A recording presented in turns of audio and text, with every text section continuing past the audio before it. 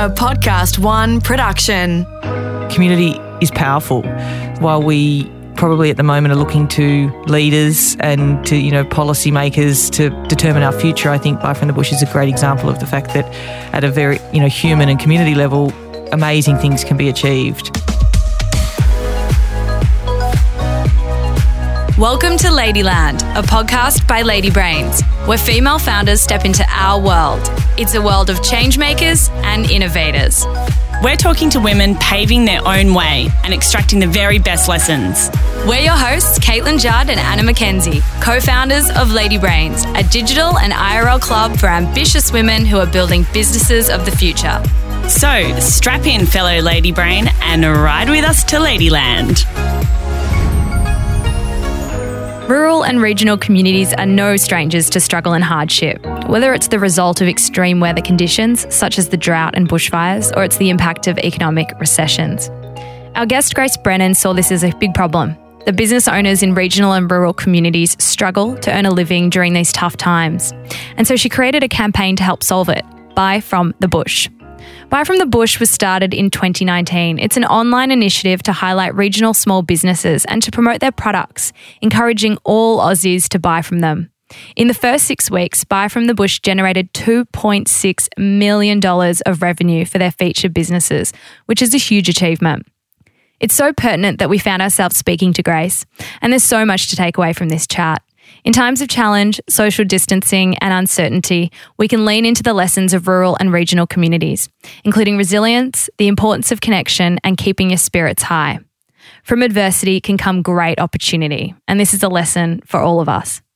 Wherever you are, Anna and I hope you're okay. Remember, if you want to connect, you can join our virtual supper clubs to have a wine and have a chat, as well as come and join our Facebook group, the Lady Brains Clubhouse, where we will be hanging out. We hope you enjoy this chat with Grace. I grew up on the lower North Shore in Sydney and met a boy when I was young, and he was at boarding school, and we fell in love, and he happened to be from the bush. So I kind of knew from a young age that I might end up in the country, and subconsciously probably started to carve out some sort of career path that I could do in a small country town. So I ended up in community development and worked on some Indigenous youth engagement projects and various things, and writing resources for kind of succession planning in community organisations and engaging youth, and then transitioned from that into working for a startup business, an online platform that connected farmers with workers, which sounds completely unrelated to my previous work. But I met this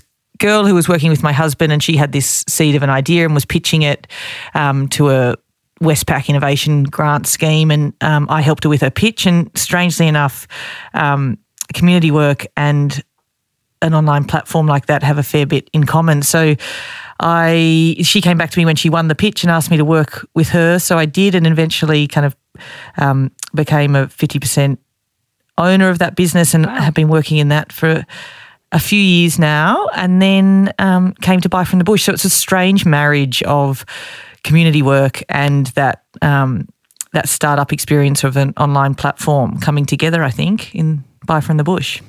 Can you tell us a little bit more about that startup? Because I think it's interesting, the whole startup life is defining the problem, finding a solution, which you can definitely see that you've taken that approach with Buy from the Bush in terms of designing and solving for a problem. Can you tell us more about the startup? Yeah, sure. So it's called Ag Draft, and you're so right. I mean, I think I've got this kind of intrinsic or innate motivation in me. If there's the need is what gets me going. So my husband's a farmer. Finding good staff in farming is incredibly difficult. It's quite a broad spectrum of skills that one needs, and often underestimated. Plus you're remote. There's the traditional channels of recruiting staff just don't work and don't really exist. So this idea was an online website basically matching agricultural job seekers with farm employers, and with a matching algorithm that kind of connects the two based on their skill set and experience and location. And the idea was really expanding beyond word of mouth networks, which is what people rely on in the bush a lot. And also tapping into that idea that in farming, a traditional kind of list of credentials that you'd find on a CV doesn't really apply, because what farmers are often looking for is this idea of a good attitude, a good work ethic, somebody who can kind of get stuck in.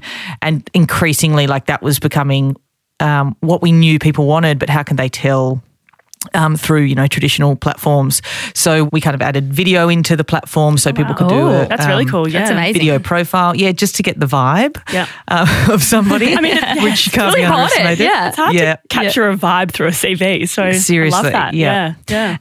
And like, it's one of the biggest pain points in global agriculture is labour. So we were, solving that huge problem through this innovative online platform. That's the pitch. I love it. And so in terms of Buy from the Bush, what was the problem that you identified that you were trying to solve with that campaign? I think it's layered, but really, obviously, it was a cash flow problem. It was about small business needing to access new markets outside their geographic kind of finite resource, which obviously was heavily dependent on agriculture, and people in agriculture had stopped spending and were losing jobs, and storefronts in small country towns were stale. There were no customers coming in. They needed new cash flow, new markets, and that meant they needed visibility. And I think that can't be underestimated as well, because that visibility also leads to kind of this injection of hope and support, which I think with the background of COVID might be more understood now than ever before. That idea that people didn't just need dollars, although that was absolutely critical, but they needed their kind of big problem to be recognised, and the suffering that they were experiencing to be recognised. So while it was, obviously just cash flow and new customers, it was also this idea of getting their story told. And was there a particular sort of moment or experience that you had that really galvanised you to do something about this?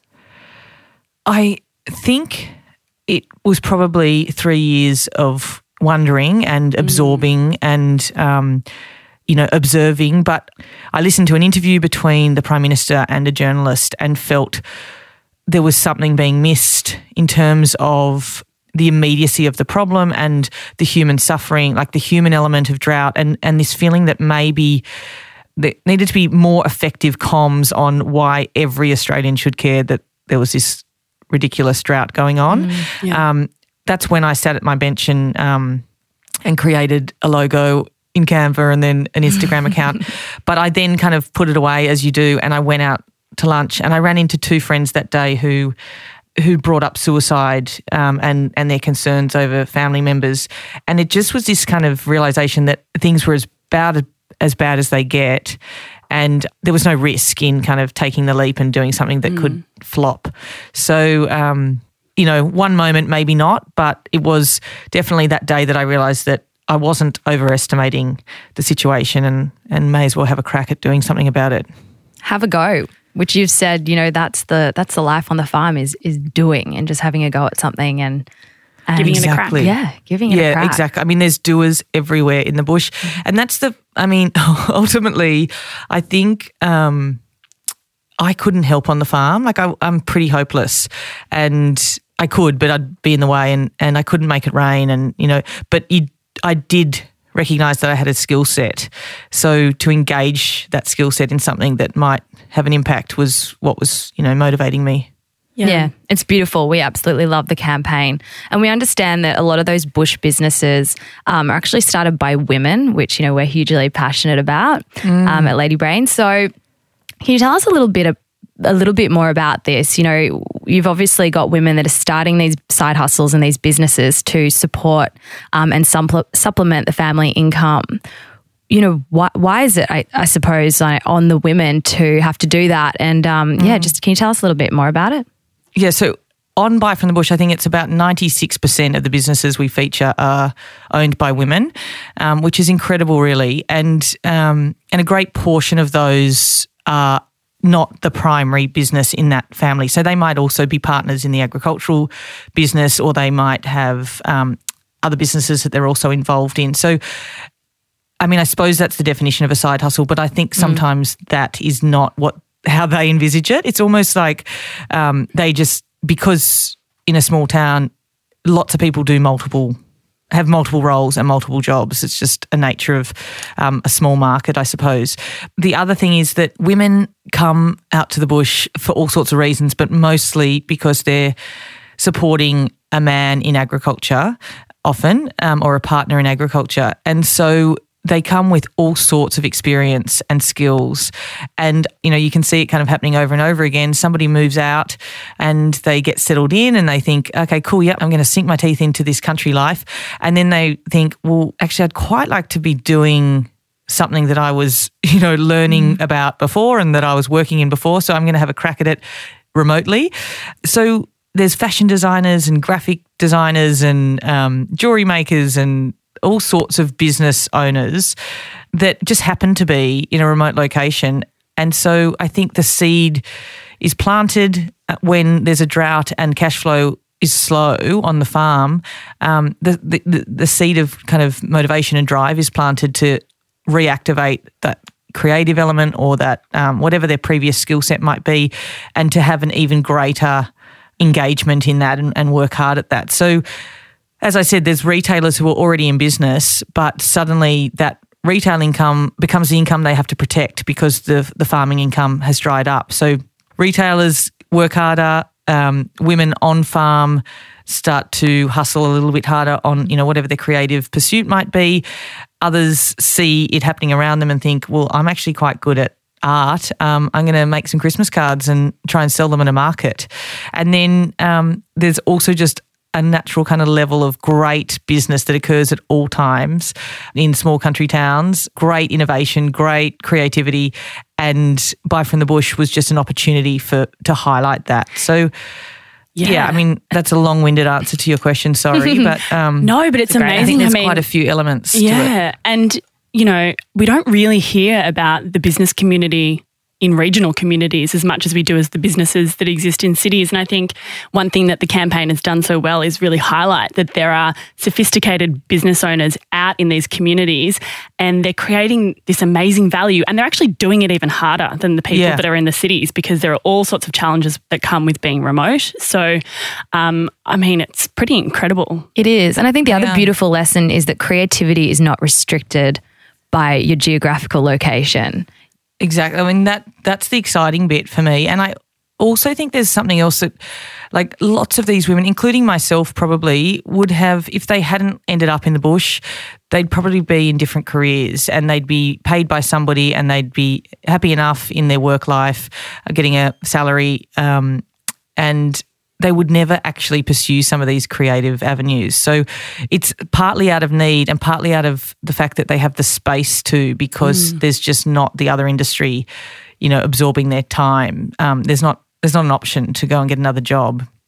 And I think that's a critical element as well. And I agree with you that it's even more inspiring when business does well in the bush for me, because in that startup role, I remember pitching to kind of a government rep our idea, and we were seeking capital like every other startup.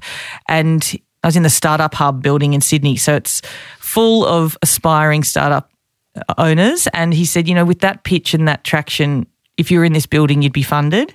And it resonated with me in a big way because I felt it was probably true that even though we were remote and we were actually closer to our, we had a great sense of our customer base as a result of where we lived, and we had great networking opportunity, but we were removed from capital and removed from that network that can be so critical for building business. And I do think sometimes when these small micro businesses in the bush grow and grow into really impressive, sophisticated businesses, it's just the most inspiring thing, because I know the challenges they may have faced along the way.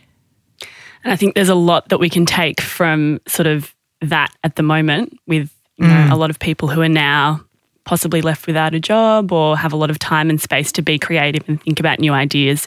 And we definitely want to dive into that in a little bit.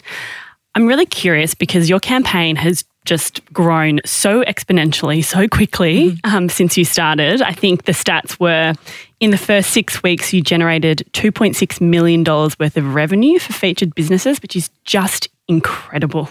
Congratulations. Thank you. So how did the campaign gain that momentum early on? I think I might need to I think I might need more time to really assess that. But in my initial instincts are that I think there was a real appetite from the city and from people across the country to engage in the story of drought and to help. And this was a really easy way to engage, a fun kind of Christmas shopping campaign.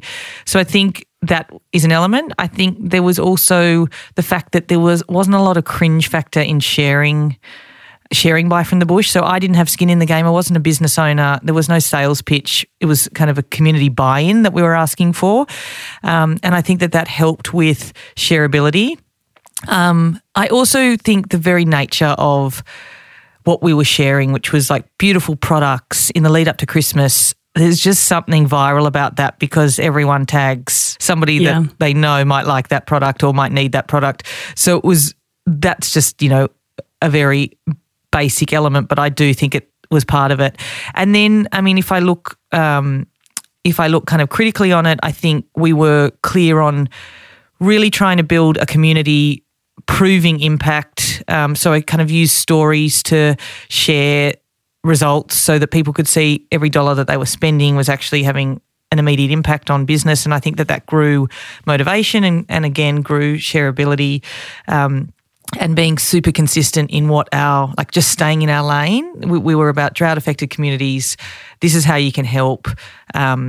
These are, legitimate, authentic stories that you can engage in, and then a heap of organic PR, basically. So lots of interest from media and being really clear on the message in those early days. And we just I kind of said yes to everything and was cringing in a major way, having to go on radio and everything, but and here making noise. I know.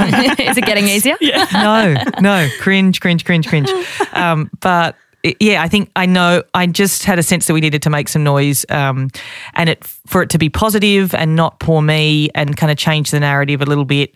There was a lot of kind of where are you ScoMo messages out there and I think this was more about let's let community action take shape and create impact. So they're my thoughts on why it grew quickly. But yeah, I think I need to reflect on it a bit more too. You've definitely created some beautiful content. It's engaging. As you said, it's transparent, which I think a lot of people, they want to know where their money is going and the impact that they're having. Can you tell us some of the most successful kind of content strategies that you've deployed? Yeah, I mean, my content strategy all along was it didn't need to be perfect. Like it was a pretty imperfect feed and in stories. It just needed to be community focused, sharing human stories about the incredible growth that those small businesses were experiencing when people shopped with them. Really kind of, I suppose, agile in terms of if there was a need developing, people wanted to leverage the opportunity of Buy from the Bush. So we started to ask photographers to help go and take good product shots so that their Instagram feed would look better, and then just sharing those little stories with people. So I think people felt part of a journey and they were feeling part of the kind of groundswell of growth and certainly the shift in rural communities moods as people, were suddenly getting a massive injection of cash into their business. So the other thing is that obviously content is certainly important and I would love to include every business that has tagged us in our feed, but my feeling is that it needs to be impressive and engaging or unique. And so basically it's not an all-inclusive project. I can't feature everybody who asks me to. I really want to feature businesses that will keep people following that feed and not click unfollow when it gets a bit boring or unimpressive. So sometimes people would tag me in a photo and I'd write back to them and say, look, there's one good handbag in that photo. Could you take everything else out and try and take a really good photo? And I felt like such a, like I'm not a retail expert. I'm not a fashion magazine editor, but I did have to use my gut a bit on what was going to be engaging.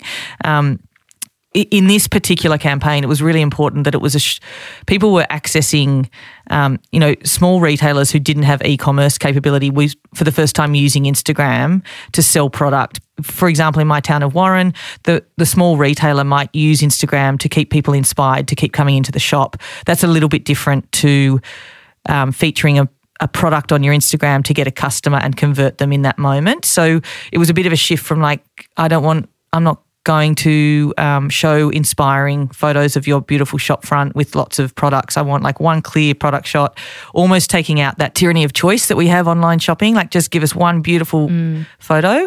And then if people want that, they click through, they buy it. It's, see it, like it, buy it, really clear call to action. So that was also a pretty clear content strategy of mine to keep it very focused and easy to engage with. You mentioned gut instinct and how that sort of shaped the content that you shared, I guess, and showcased. Did you also track the types of content that performed well versus not? And did that help you navigate the future direction? Yes, but only anecdotally, really. Like I have no, because we didn't have, initially it was all social media, no website. So I looked at insights pretty obsessively, the Instagram insights, and got a sense of comments, clicks, saves, but also I would then write to the business and say, how did that go, or wait for them to tell me. And there is a bit of a pattern, but that to me, it was as important to include broad spectrum of price point, geography, trying to benefit various communities, also the whole story of Buy from the Bush is to say we're not just one thing. Like you're not just going to get beautiful relishes and hand-knitted booties from the country. You're actually going to get some interesting art or some really cool boots from Morocco, trying to tell a diverse story of bush business as well. So even if I thought there was a risk in it not having huge engagement, it was still kind of worthwhile to have on the feed for me to paint, to kind of build the brand and paint a diverse picture of bush business. So basically my analysis was off Instagram insights and anecdotes. I mean, you can obviously, get some great insights off the Instagram platform. So yeah, and I think there's a couple of lessons that I've just sort of thought of now that could be relevant for right now, because obviously at the moment everybody's on their phone. Content is king. Brands are investing a lot of time and energy into putting out content, and they will continue to do so, I imagine, over the next sort of months and however long. And I think there's a couple of things that you said there that really resonated with me, which is really know what your message is and be authentic in that and don't deviate from that and stay in your lane in terms of the content that you're putting out. And go on your gut instinct, but also supplement that with some analysis or some, insights, I guess. So, yeah, it was interesting. I'm totally obsessed with that messaging element and having your voice, like the voice thing, which you hear about so much if you engage in any sort of Instagram workshop, but knowing why, like the purpose of the voice, so not just the consistency, but what are you trying to do with that voice? And if it's just following a formula of, what you've heard gets good engagement in Instagram, I think people are so savvy. And, I often look at Instagram accounts and go, okay, yeah, so this person is showing me they've had a terrible day, so that's showing me their vulnerability. And then at the end of their post, they're going to ask me a question so that I can write an answer, and that's going to get them big engagements because it's going to get them more comments. Like it's almost like consumers are that, as soon as there's a formula, you're almost tuned into it as a consumer or as a follower. And I think it's so refreshing when, you just feel like you're connecting with a person through Instagram in a real way, because maybe they're not following a formula, but there's a clear purpose to why you're engaged in that account. And I think voice can do that in a major way. So as well as image, and I'm pretty obsessed with that.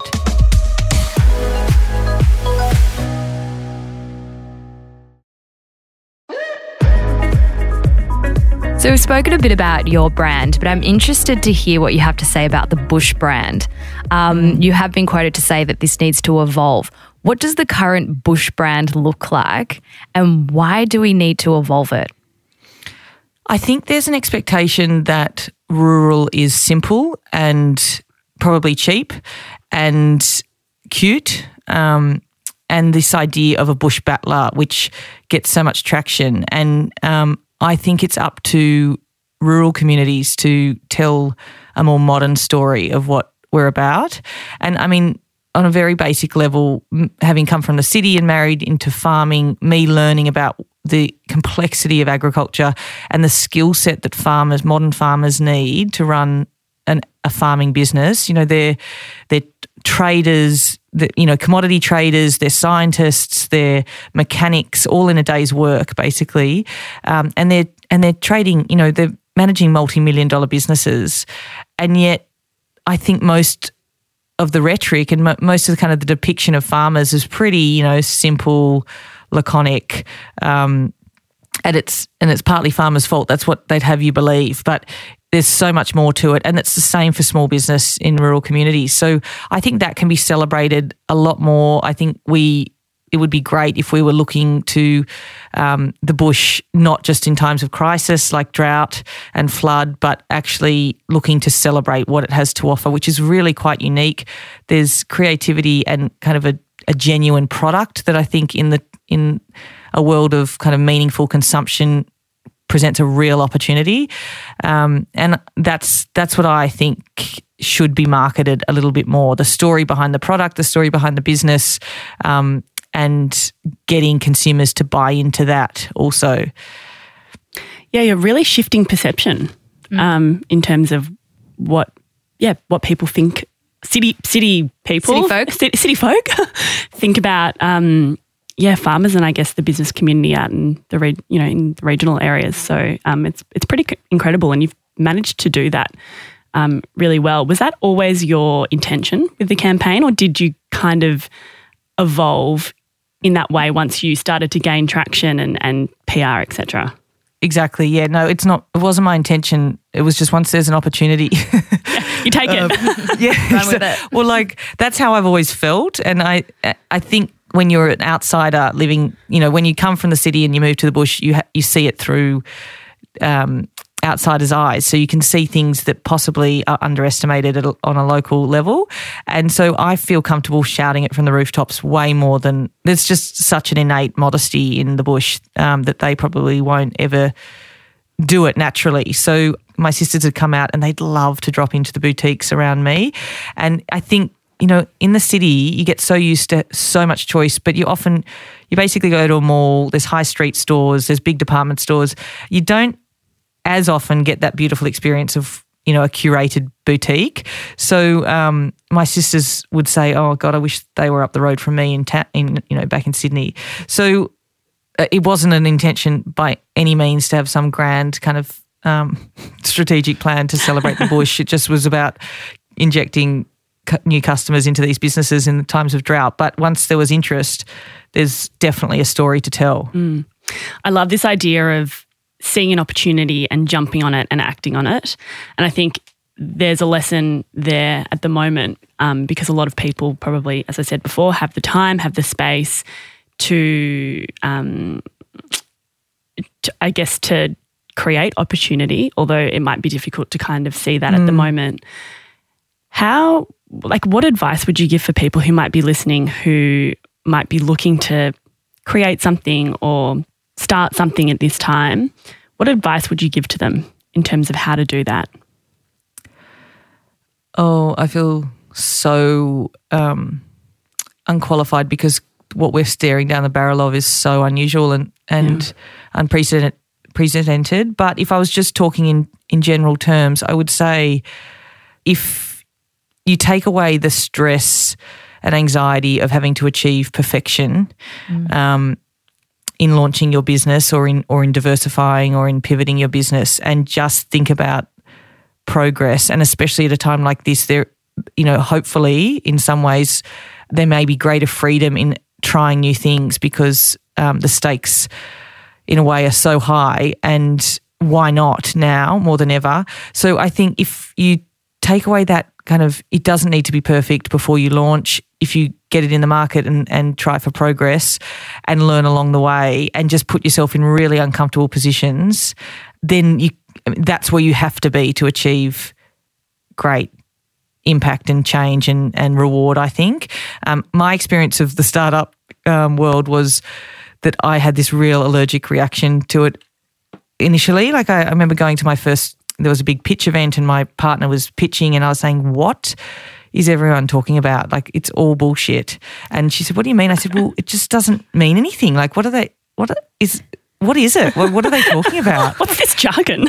Yeah, jargon everywhere, and also all about capital raising and not really about customer and need. And like there was just so much fluff, I felt.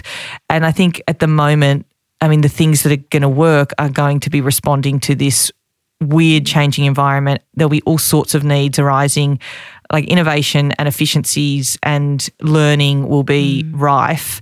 And if people are focused on meeting a need and also just being, I think it's such a female thing to be committed to making things perfect. And I've learned that, progress is probably more important. So they're, some muddled insights at a really crazy time, but you have to put yourself in an uncomfortable position and just know what your unique offering is, both as a person and a business or a service that you're offering. Like, what is that? And really leverage that as much as you possibly can.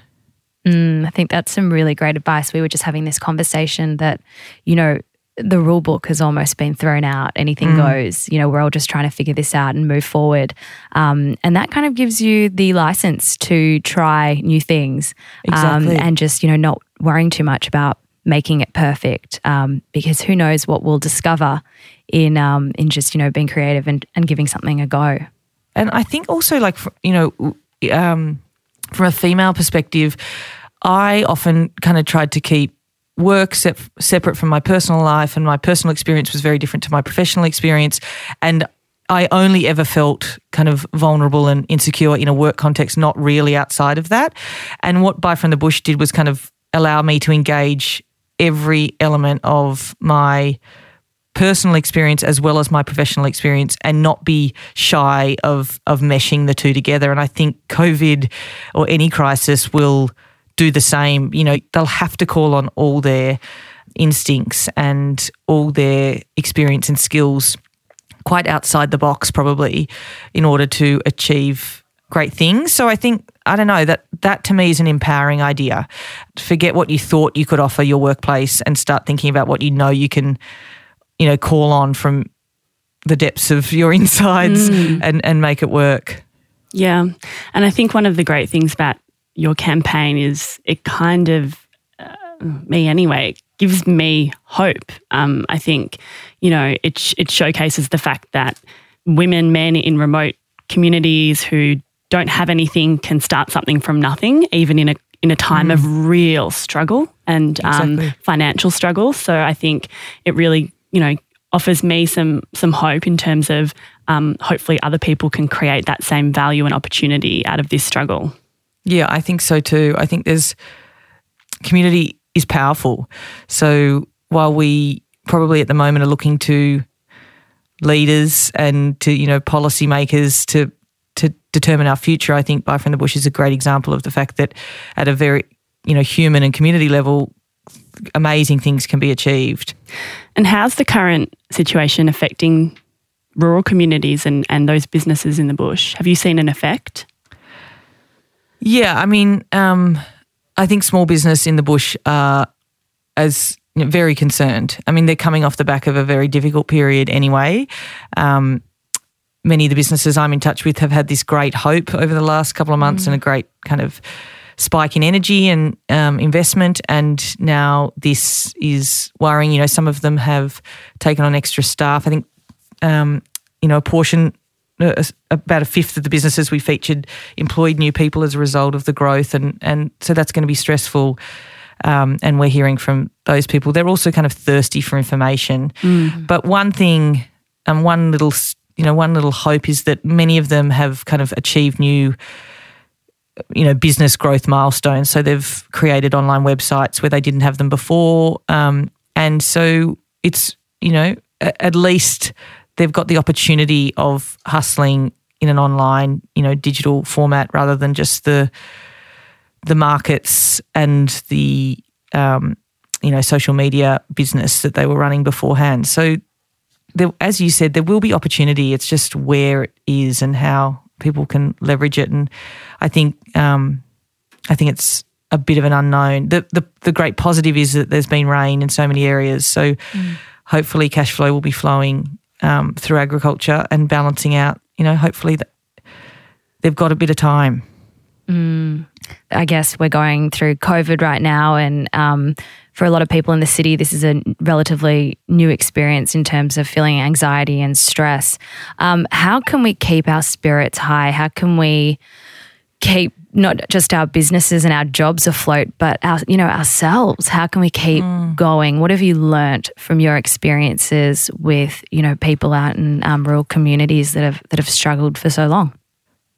As I said, I think a sense of community and a shared experience is really powerful at a time like this, and we can't be together physically, but we know online communities and virtual communities offer us so much. So I think engaging in that in a really positive way and choosing the positive communities rather than the negative ones will be critical. And I also think that there's going to be great pragmatism and, we've seen a great practical kindness through Buy from the Bush that I'm sure will continue in other avenues through COVID. There'll be all sorts of ideas popping up and community-spirited action for sure. The other thing is I'm big on the words we choose to use and the storytelling element. I think it's so easy to dwell in the catastrophizing and, people have fears for great reason at the moment and there's a lot to be worried about. But I just think there's also a great responsibility that we have to talk in positive terms when we can and to engage in positive language when we can and collective kind of community-spirited support rather than I think the Australians have, because we've been so, relatively comfortable and things have been going pretty well for us, we are so critical and we have such high expectations of our leaders, but also of services. And I just think dialing that back for the sake of some kindness and support might be really critical at a time like this. And I was only hearing on my way here today that, we should be engaging in this like we would a wartime scenario, and actually unity is what we need. And I really believe that. It sounds a bit fluffy, but it's all about the words we use, online and also in person, and trying to get community buy-in in a really positive way wherever we can. Like this, I know there's a lot of scary stuff going on, but I think optimism and positivity is infectious. So absolutely. I could not agree more, and especially around your comment earlier around finding your online community, finding your tribe, finding the people that are experiencing the same things as you and kind of sharing and listening, I think is so important. I mean, we run supper clubs for female founders, and all of these are now online, and we've been sort of doing them via Zoom and, having wines with each other in our, separate houses. But just the conversation has been completely around sharing struggles and support, and it's been honestly incredible. I bet. Just to kind of hear that other people are going through the same shit that we are, and we're all in it together. That's right. Maybe there's a honesty that occurs now that wasn't possible before, and that honesty will lead to great learning and great change. That's a silver lining. I think when people facing great hardship, there's some sort of letting go of the bullshit and those online communities. There's no greater time for information sharing and learning. So I can only imagine what value you're providing at the moment. I mean, I think that's what people are just looking for. That's what we're looking for as well, isn't it? It's just Definitely. That's what we're looking for. But also it's giving people a space to be vulnerable, and like vulnerability, it breeds, trust, and it also encourages, deeper connections between people. And yeah, as you said, it's incredible. We're seeing this exchange of information. And once we all start to teach each other and learn from each other, incredible things are going to happen. Our society is going to take, huge steps forward, which we might not be able to see now. Yeah. But down the track, we'll be able to look back and go, wow, wasn't that incredible? Wasn't that amazing that, we shared those things with each other and look where we are now. And that's the hope that we have and that we need to hold on to. Yeah, and it's kind of reminiscent of the bushfire response as well. I think that was such an incredible, seeing people come together to support the rural communities who are affected. And I think we're starting to see that now as well online, which is fantastic. So we're curious. Obviously, Buy from the Bush is a side project for you at the moment. But you work very hard. But you work incredibly hard. It's probably your second full-time job, I imagine. How are you monetizing, or are you planning on monetizing? Is that your goal? Yeah, great. Well, that's probably the most, the thing that most people are interested in. It was never our goal. I didn't anticipate the growth and the opportunity, I suppose, that would come of it. And so for a long time we were kind of trying to decide between whether it'd be a not-for-profit or a for-profit. I'm all about support for the bush being long-term, sustainable, and it's about investment and not charity, really. So with that in mind, we really hope to make this a self-sustainable business and commercialise it. And we need to basically to sustain our investment in it. It's myself and another friend working on it, and Georgie in Wagga who does our PR. So we absolutely need to commercialise. We've been the COVID crisis has certainly put basically everything that was on the table in terms of our commercialisation processes, paused that for a little bit, and lots of projects have now been paused or delayed for who knows how long. So it's a difficult time to say what we will become and what we will do, but the intention is that we will turn this into a business that will allow us to grow the bush brand and grow our impact and continue to support rural communities into the future. And I think that in a way, a commercial business is better placed to do that than a not-for-profit. All right, well, we will keep our eyes and ears peeled for what you're doing over the coming months and years. All right, so a couple of final questions before we wrap up. We wanted to give you the opportunity to do a bit of a shout out. We think that, connections and networks are really, really important. And I think you've highlighted that that's difficult for rural business owners to cultivate, but even more important for them as well. We want to give you the opportunity to do a bit of a shout out to one woman who has helped you on your business journey. Great. Okay. Am I allowed to do two? Of course. That's so annoying. No, go for it. Everyone usually picks two. It's fine. Oh, really? Yeah. Okay. So firstly, my business partner in AgDraft, Ella Delaney, who really introduced me to startups, online platforms, that whole world that I hadn't had a dose of, and we work really well together in a partnership with all sorts of kind of typical female, conflicting interests like family and babies, and she's just been really, I have learnt a lot from her and have so enjoyed it. And then secondly, and more recently, I've had this incredible help from Jane Kay, who is the founder of Bird's Nest, an incredible bush business that has grown well beyond its small rural community of Cooma. And she is a guru at online retail and all sorts of things, and she has offered her help to me in a really practical, incredible way, and been mentoring me a little bit. So she has certainly helped in a really recent context, and she's somebody who inspires me. I love it. And Grace, finally, you are a giver, and we want to give you the opportunity to ask. So what is one thing that you need right now? Clarity. Some clarity. Don't we all? Yeah, we all need that. Oh my God.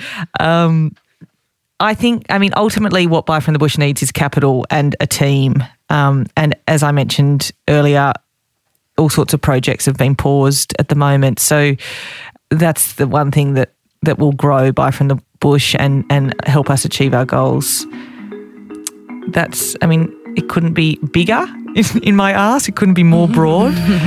It's not a specific ask, but ultimately that's the next hurdle for us. The next phase. Yeah, exactly. Thank you so much for your time and for coming into the studio. And yeah, we really appreciate you making the effort and it's been fantastic. No worries. That was a pretty powerful chat, and one thing Grace taught us is that incredible things really can come from hardship. Rural and regional communities have been dealing with extreme conditions like droughts and floods, bushfires, recessions for so many years, but from this struggle, business opportunities have emerged. Despite what we're all going through, there is an opportunity here for you right now. You just need to find it. Be creative and remember, progress over perfection. There are literally no rules right now, so flesh out some ideas, put them into the world and just see what happens. Grace also spoke about how the Buy From the Bush campaign galvanised and incentivised a lot of small businesses to take their business online. Many of them built websites, social media profiles and invested in online content, allowing them to reach new audiences and new customers. That's a pretty relevant lesson for all of us right now. So if you've got the time, which you probably do, invest it in building your presence online. And lastly, Grace spoke a lot about community. Building and belonging to a community is all about supporting others and in turn being supported yourself. Rural and regional communities have and continue to do this so well, and now is the time for all of us to find our tribe online, showcase vulnerability and show up for each other. We've taken our Lady Brains community online and we would absolutely love for you to join us. Our supper club is now virtual. It's a place where we can have conversation and connect with each other. You know, there are so many shared challenges and uncertainties that we're facing right now, but this is such an awesome opportunity to get some inspiration and support. The biggest thing to remember is you are not alone in this and it is going to be okay. We will all come out on the other side. So please come and join us in our Facebook group, the Lady Brains Clubhouse. We will be in there a lot. And we would love for you to join us over a wine at our supper club. You can get access to tickets via our website, ladybrains.com.au. Ladyland is a Podcast One Australia production. The producer is Brooke Carrigan. Audio production by Matt Nikolic. For more great podcasts, head to podcastoneaustralia.com.au or download the Podcast One Australia app.